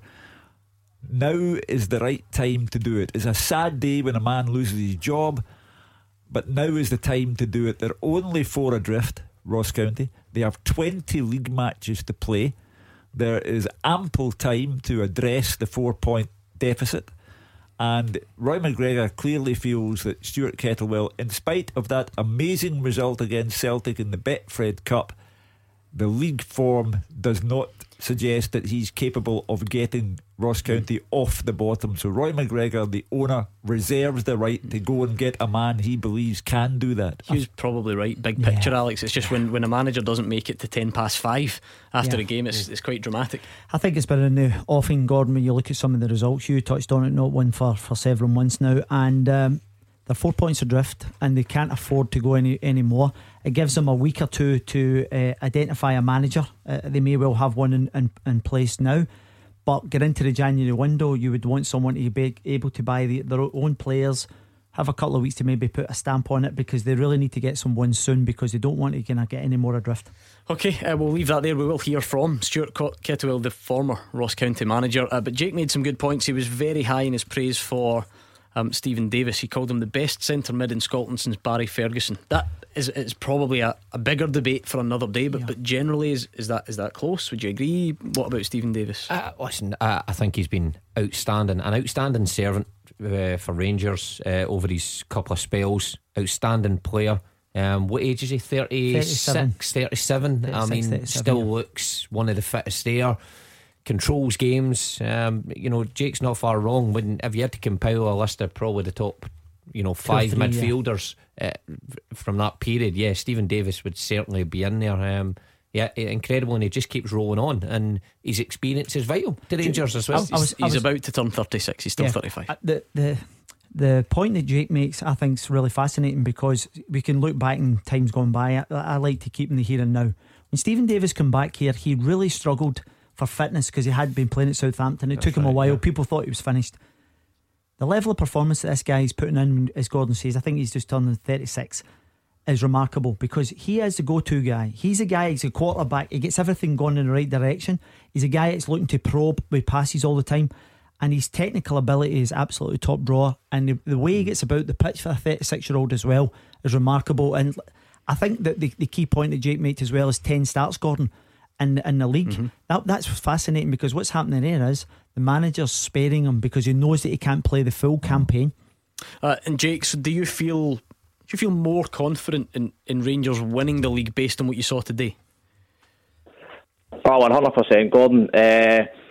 I've been trying to hold it back as much as possible. I believe Rangers are now favourites, and I believe they've been favourites for a wee while, but I think today, like I said in my first point, cemented the fact that Rangers now have a mentality, a character that they can go on and win games for a 36 game period or whatever long it is, even going into the split. I also feel that it shows that we can beat teams that, I'm not trying to discredit Motherwell, don't think that, but we can beat teams that are going to play, like Alex Ray said, just that low block that's so difficult to break down. And for me, if we can do that, then I think that it's inevitable that we should go on, and if we're not winning the league, we're there or thereabouts. But for me, if to answer your question, yes, I feel that we are favourites to win the league. Okay, thank you very much to Jake. That was his first time. Make sure you get in touch with us again, Jake and Partick. 01419511025. We will start hearing from today's managers next. The games are over. The talking begins. 0141 951 1025. Clyde 1 Super Scoreboard's Open Line. Lively afternoon of Scottish football. Hugh Keevins, Mark Wilson and Alex Ray are here to take your calls. A potentially massive win for Rangers. Motherwell extremely stuffy, took the lead, held out until just beyond the hour mark, I think, but in the end Rangers too strong in an attacking sense and win 3-1. Hibs 1-1 against Dundee United. Ross County 0, Hamilton 2, and that is the end for Stuart Kettlewell, sacked at the end of that game as Ross County manager. And a great win for St Mirren, dramatic turnaround. St Mirren 3, St Johnstone 2. We've also got tomorrow's football, Scottish Cup final. Celtic fans, this is the last chance you'll have to pick your team. Who should play? Is Hazard in goals? Is Sorrow playing? Turnbull? Does Scott Brown miss out on a cup final? You tell us, let us know on the phones. Let's go straight back there. James is in Cumbernauld. How's it going, James? Yeah, not bad, guys. Yourself? Yep, not bad at all. What was your take on today's action then? Well, I'm a Wirral fan, so I thought we looked comfortable in the game, if I'm being honest. First half, I didn't think Rangers posed any problems. Second half, obviously, was a different kettle of fish, but we were maybe getting tired and maybe out on our feet a little bit, and that's how we conceded maybe defensive mistake goals. But I'm really throwing up with regards to the previous Rangers fan, I think I can't remember his name, he was calling out Stephen Robinson his tactics, and these smaller clubs in Scotland want to the tactics is want to just park the bus. If you remember rightly, when we played Rangers at Fir Park, we off the back of the European defeat at Beersheba, we played attacking football, and we get hammered. Same against Celtic when they get put out of Europe. We played them and we played attacking football and got hammered 4-1. So obviously Robertson's looked at it and said, well, I can't beat them playing like that, so I'm going to have to try and maybe, park the bus and play in a counter-attack. And that's what smaller clubs need to do against Celtic and Rangers. The financial gulf is huge, and I'm sick of hearing Old Firm fans slagging the smaller clubs and the way they play football. Unfortunately, that's the way they need to play to get results. And that's what St Mirren played like, and played in the counter and won 3-2. So I'm just sick of hearing the Old Firm fans and slagging the likes of Murrow and that and the way they play. I mean, in fairness, James, you would accept that you can't defend it to the extent that it didn't work. You got nothing from the game. That's what a lot of Rangers fans are pointing out on social media right now. Oh, I understand that. But my point is, well, look, when we played attacking football and passed the ball well and we got absolutely hammered against Rangers and Celtic at Fir Park. Yeah. To be fair, James, that we've had two Rangers supporters before you. The first one was banging on all the nonsense about the purity of Scottish football. But the second one, Jake from Partick, said that he had no problem with Motherwell's tactics. And in fact, the positive that he took from the day was Rangers' mental strength in eventually overcoming Motherwell's tactics and scoring 3 goals. So people who come on and talk about the tactics being anti-football, they have been put through an afternoon of inconvenience. The guy thought that Rangers were going to lose, and it was making him more and more upset. So by the time he gets to Rangers' equaliser, he's about to explode. And that's why you get the claptrap about the purity of Scottish football and this is anti-football. So I think there is a truth in it somewhere, though, is there not, Mark? I mean, in an ideal world, that is what you do. Everyone goes out and really tries to win. In an ideal world, the problem is Scottish football, if you're Motherwell, is not ideal, because you come up against a team I couldn't even begin to put a figure on it in terms of the golf and resources. So it's not an ideal world for Motherwell. That's the problem. Yeah, and Stephen Robinson has to do the best for himself to keep himself in a job. He doesn't want to be like Stuart Kettlewell, relieved of his duties, because bear in mind the run Motherwell are on just now. Shipman was at 3 against Hibs, 1 against St Mirren. He's looking for a way to stop conceding goals, and for 70 minutes he found a way. That's football management. It's not just get 11 players, 4-4-2 or whatever formation you want to play, and go ahead.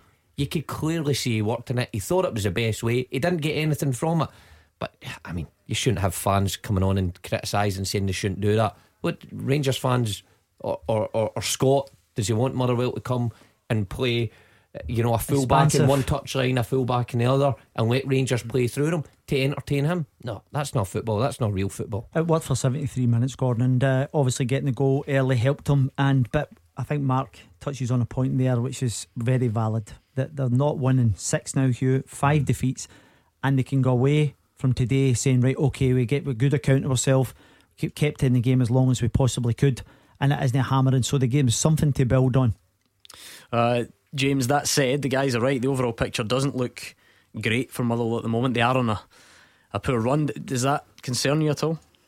It is concerning a bit, of course, because we were on an alright run before now, but we just seem to lacking of cutting edge up front, even though Tony Watt works his socks off and Lang works his socks off. We don't seem to have an out-and-out goal scorer to score his goals when we are on the attack. Like when we beat 1-0 off St Mirren, we had majority of the possession, but we didn't do anything with it, and that is a concerning thing. But we have had a few players out, like the left back Jake Carroll, who was outstanding before he got badly injured, and other players out. So we're playing like Mark O'Hara, and we had to play Ricky Lamy and left back when he's a centre back. So they've been out of position. So maybe when they come back in, we might go on a little bit of a run, and hope our aim is just to stay up.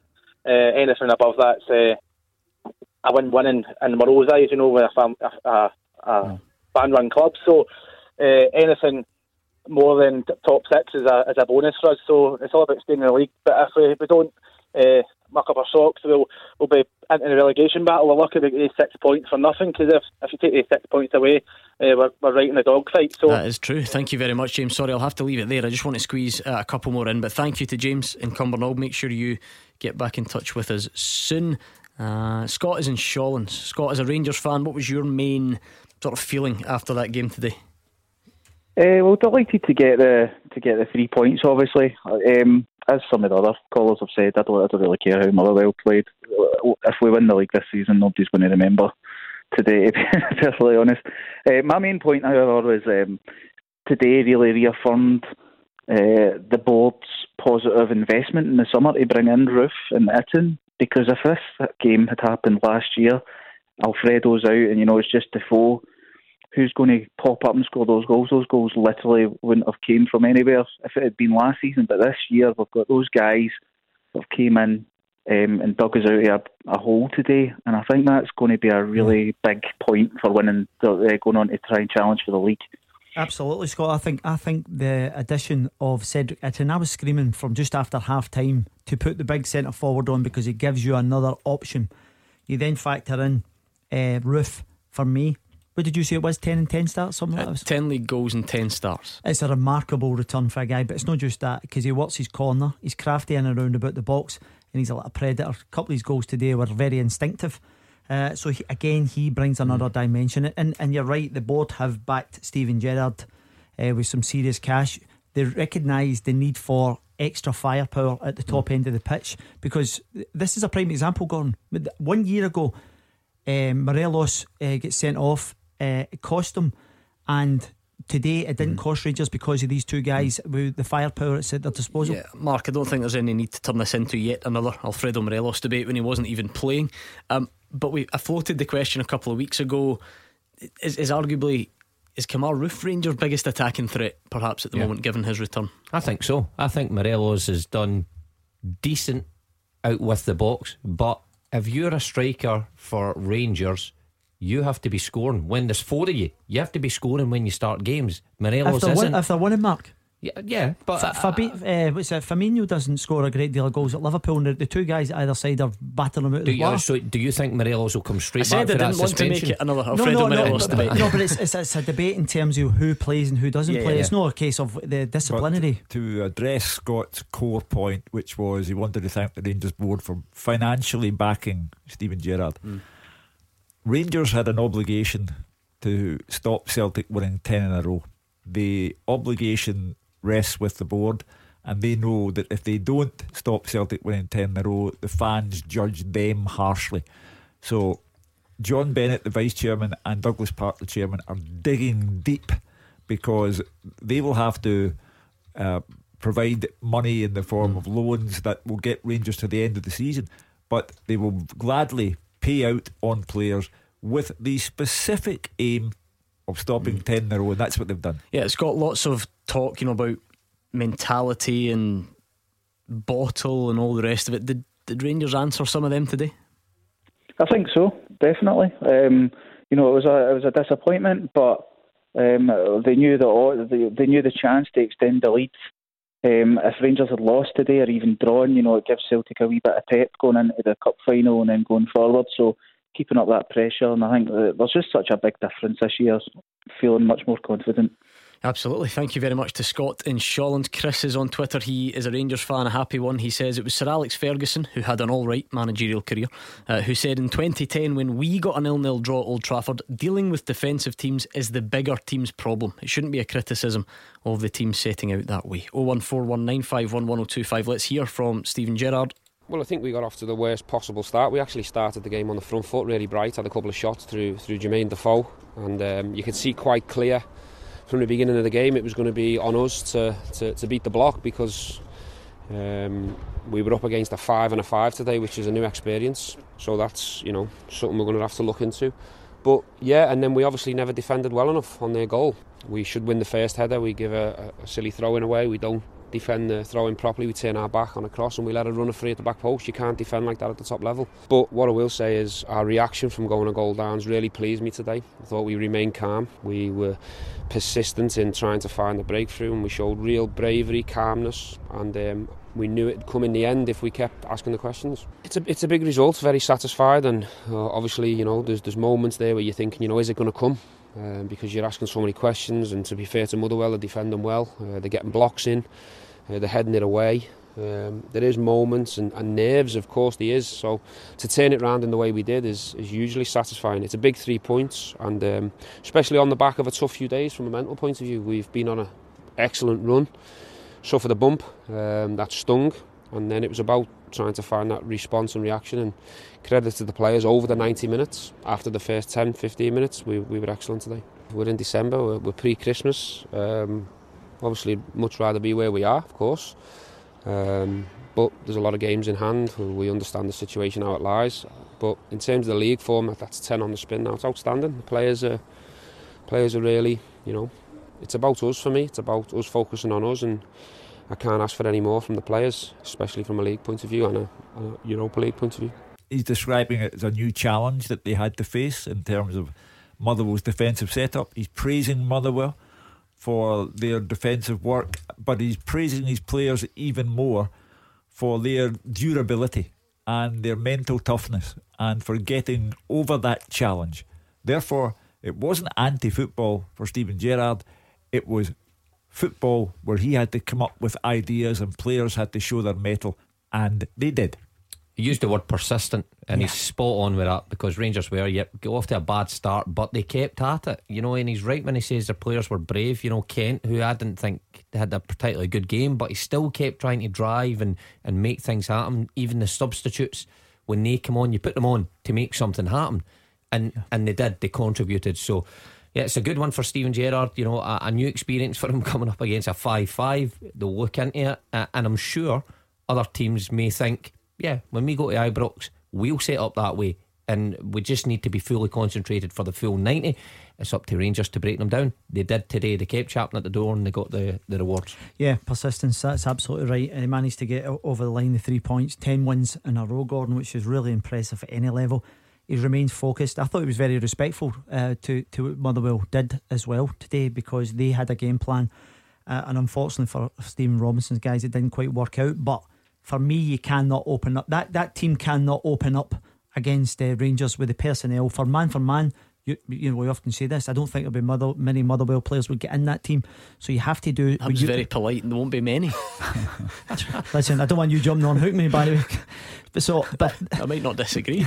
But the reality is if you open up against them, you're always running the risk of a sore one. And on the run that they're on, you have to factor in what their needs are, not what Rangers needs. And Rangers had to find solutions today, and they've done that. 0141 951 1025. Still time for more of your calls on today's game. What about that Scottish Cup final? Celtic fans, so much debate. Who plays? Who doesn't? Let us know. After they play, you have your say. 0141 951 1025. Clyde 1 Super Scoreboard's Open Line. Into the final part of tonight's Clyde 1 Super Scoreboard. 0141 951 1025. Still time to get yourself in touch. Celtic fans, we've heard a lot of reaction to today's games. What about tomorrow? Quite simply, I'll start you off. Does Scott Brown play? Do you leave the captain out on the Scottish Cup final? Who else? Who starts in goal? Who leads the line? Is it Turnbull and Sorrow? What does the midfield look like? So many questions. Let us know. Let's hear quickly from Stephen Robinson. Welsh, do you dial that number? For 70 minutes, 72 minutes, the game plan's brilliant, and we get ourselves in front. The boys carried out the letter, the application and desire, which at times I've sort of questioned. They showed that in abundance today. Ultimately, we're playing against a very, very good side, and we made 3 poor defensive decisions that we got punished for, and you know, that's the level you're working with. And unfortunately, the boys give absolutely everything. I can't deny that, but you know, decision making in the box for them 3 goals wasn't good enough, and ultimately we got punished by a very good side. I thought it worked well, and as I say, I can only give credit to the players, their application and the desire to do that and throw their bodies on the line, go and defend the box as best they could. And it obviously gives you a lifeline when you get 1-0 up. You know, we let Rangers, I say we let Rangers, the plan was to sit back and let them have a lot of the ball in areas that weren't going to hurt us, and then, you know, try and hit them on the break. And you know, I'm pleased with the performance. What it does is give me hope that we're on a sticky run at the moment, but there's boys fighting for the cause, and we'll play teams a lot less than Rangers in the coming weeks, and I'm confident we'll pick up results. Right, that was today. What about tomorrow then? Yeah. The Scottish Cup final on the 20th of December, Hugh. Weird, I know, but it's where we're at. What are your overriding thoughts ahead of it? I think Brown will play. I think that Neil Lennon will take him on because he's been there and done it, and Neil Lennon has a big job in his hands tomorrow. Hearts cannot be underestimated, and Neil Lennon knows that the outcome of the game tomorrow could go a long way to determining his own future. Therefore, I think he'll err on the side of caution. He'll be conservative, and Ismaila Soro will sit it out and Scott Brown will start. That's what I think. Okay, that's one who's got Scott Brown in the team. Mark? Yeah, have to agree with you. I said last week that I thought the boys who've played well the last couple of games deserve their chance, but I do. Why does it differ now about Willow? I just think Neil will go for his captain over Sorrell. I really do. I think with Scott Brown missing the 2 games, he's been rested up, he's had a full week's training, no European travelling.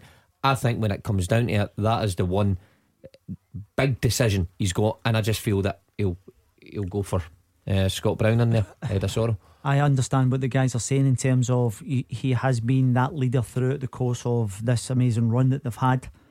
Sorrell has come in and actually made a difference, Mark, in the last couple of games alongside Turnbull, alongside Hazard. And to change that, I think that kind of runs a risk. Now, that's not to say because of the rest of the players and they're playing against a championship team, they may well go on and win comfortable. I just feel that to take Sorrow, it's a bit of a gamble. Okay, bit of a split in the studio then. What about Brian in Springburn? In fact, hold on here. I think we've got time to squeeze Brian in. I've got an important announcement to bring you. But Brian, what would you do then? Is Scott Brown, for instance, he's the captain. Does he play tomorrow? No, I wouldn't play him. No, that's my personal opinion, because I think that sentiment has got to go out the window. The greatest Scott Brown is now towards one of the most decorated Celtic players ever. I think only maybe, I don't know, is it Billy McNeil maybe more? Yeah. But there is now the sentiment. The most important thing tomorrow is for Celtic to win the cup. That's first and foremost. Hopefully, if Celtic win the cup tomorrow, I would still believe that Scott Brown should be given the respect to go up and lift the trophy as the club captain. But that's sentiment, so you don't do that, and Scott Brown doesn't want that. I wouldn't, to be fair, that's different though. So we're talking because people don't mind sentiment in celebration, they just don't want sentiment in team selection. That can be different. Neil Lennon's already on record yesterday as saying sentimentality will not direct him towards putting Scott Brown in the team. He'll decide whether Scott Brown will be in the team because he will make a material difference to Celtic. I think he'll go with Scott Brown. Was there not a comment about guys who've got us here before though? Does that not sound sentimental? That was thrown in at the end of his presser last. Was it not last week? I think he was thrown in on the back of the win, and again, it's the question should be posed: has Scott Brown been the performances in recent weeks leading up to this cup final warranted their place? Do we make too much of this? Are we accused of over-egging it? Because in the 2018 League Cup final, Celtic against Aberdeen, Scott Brown didn't start the game. He came on, now slightly different, before people accuse me of drawing direct comparison. He had been out, I think, but he came back the game immediately before. Maybe he was struggling a bit, but can't have been struggling that much because he was on the bench and he came on for the last 30 minutes. So he's been left out of cup finals. Is this one different? I don't think he's been the influence on Celtic this season that he has been historically, and I fully concede that point. However, on a day such as this, I think his experience against Sorrow's lack of experience will be what will sway Neil Lennon in that direction. And then it's up to Scott Brown. He gets taken off earlier and earlier and earlier in games now. If he has a bad game, remember there are many alternatives that you can bring into play. So if he is picked and doesn't justify selection, big hook, Is that the same? Is that the same with the keeper then? Because you go for experience over a boy who's played 2 games. No. I think he's looked at 3 goalkeepers and thinks I can't trust 2 of them, and I'm giving this boy his chance. Caller has disappeared for some reason. We'll try and get him back. 01419511025. Do have very, very important news to bring you from our newsroom. So Greg is going to bring you right up to speed. You don't have to take my advice, but I would urge you to listen carefully. The First Minister is shutting the border this Christmas. Nicola Sturgeon is introducing a strict travel ban and says we can only move within Scotland for Christmas Day only. Follows a similar move elsewhere in the UK. We'll have more on this in the news at 6. After the action, it's your reaction. 0141 951 1025. Clyde 1 Super Scoreboard's Open Line. So big news indeed for our Christmas plans this year. Make sure you stay tuned. There'll be another full news bulletin with a longer explanation at 6 as soon as we finish, and of course on the news pages of our website as well. So make sure you head over there. We're trying to get Brian back. He seems to have disappeared, but the guys were having a good debate amongst themselves about where Celtic. Is there any other changes that you see, Hugh, other than maybe the goalkeeper Sorrow? Can't see much more, can you? No, I mean Edouard has to start the game for me all day, and you have to get some kind of commitment from Edouard. He's not performing to peak ability. Brian is back. Brian, how much importance do you put on tomorrow? Brian, can you hear us? I don't know what's happening in Springburn. Maybe the phone masts are down. Brian's off. I think he's there somewhere. Brian, can you hear us? I don't know. Try to get him cleared away to Costco's. Can't carry out for the game tomorrow. I mean, Hugh, it's obvious it's a cup final. You want to win it. They're all important. As I say, the subplots are unbelievable. You get Hearts who believe that Celtic played a part in having them put down to the Championship. You've got Craig Gordon who was unhappy at the way he was allowed to leave Celtic. If Craig Gordon performs against his old club the way he used to perform at his old club, Celtic could be in bother there. You have Edouard, the most talented player on the park, but will he perform like it? You have David Turnbull, so much on his young shoulders because the Celtic fans love what they see. You have Shane Duffy, who needs to perform at the back, and I would suspect will have a part to play when Turnbull has set pieces. And we saw last week against Kilmarnock what his corners and Shane Duffy's headers can do. So you lot can't agree on whether Sorrow plays or Brown. Turnbull, any debate? He's got to play. He's starter all day long. Got to play. Everything he brings, set pieces, from open play, just looks lively, energetic. I think he's lifted the players round about him as well. Mark, he's like a racehorse. We were saying that, and that was one of the most fascinating things over the period that Celtic were having a difficult time for me, Mark, because you've got a guy who takes a game with the scruff of the neck. He picks up pockets. He looks to probe all the time. You're looking to shoot from distance, and for me, he's just got an all good round game. Talking about big wins, St Mirren got one, didn't they? Trailing St Johnstone down to 10 men. It's always can be quite stuffy, but they turned it around 1-3-2, hot on the heels of that brilliant League Cup win against Rangers midweek. Here's Jim Goodwin. We've been well criticised for our lack of goals of late. 2 games back to back, 6 goals for, which is fantastic. Listen, I know the boys have got character. I know that they'll keep going right to the end. We weren't satisfied the other night to take the game to extra time. We wanted to go and get the winner in normal time. We did that. Today it would have been easy to take the point and be satisfied with that, but again, testament to the players. They just keep going and going and going. And listen, there's plenty more to come. We've obviously we're 11 games unbeaten now, which is a great run for the players to be on. We've actually only played 15 games if you take those other 2 out, so we should theoretically have 3 games in hand on the teams around us. Hopefully that will be the case when this decision is made, but you actually think about that, we should be playing Motherwell and Hamilton in those games in hand. We've already beaten Motherwell, we've already beaten Hamilton. There's nothing to say that we couldn't go and get all 6 points in that, and then all of a sudden we'd be sitting on 24 points, which would be quite incredible. So hopefully we get the opportunity to play for those games, for those points. But it's a real positive week for us. It's the boys are in a great place. I was worried about their energy levels today. I thought there would be a bit of fatigue, but again they just got through it, and we're going to have to recover again quickly because we've got a really tough game next Wednesday against the Hibs. Yeah, a great week for Jim Goodwin, and they climb the table now. All credit to him. His recruitment has been first class, and my goodness, the team spirit there is second to none based on what they've done over the last 4 days.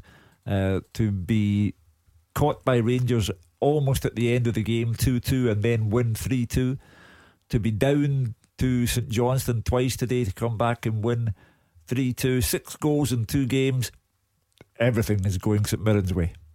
Yeah, absolutely. I think it's a terrific response. I think the key thing for me, for Jim Goodwin, is the character in which he's shown. He thought the energy levels come off. As Mark said, playing against 10 men, it's always very difficult. But to get that goal late on as well, that's him up another couple of places in the league, and they will be looking at the top. I think they're only 3 points behind Dundee United. Yeah, Mark? well, that's the thing. You hear in his interview there, he's looking up the table rather than saying, "Oh, we're leaving Hamilton and your Ross counties behind." He's counting his points that he may have as well, and saying, you know, how well his team's done to get in that position. He has recruited incredibly well. And it'll be an interesting couple of weeks ahead for St Mirren. And an interesting day tomorrow, Hugh. We are back. We've had a big afternoon and another big one to come tomorrow. Just sum it all up for us. Tomorrow is HEA RTS versus LEN NON. And it's so important for the Celtic manager because history is beckoning. The quadruple treble, if Celtic win it, it may be a record that stands for all time. Neil Lennon got the Celtic job for the second time after the cup final win over Hearts. The cup result tomorrow will determine how long he's in the job.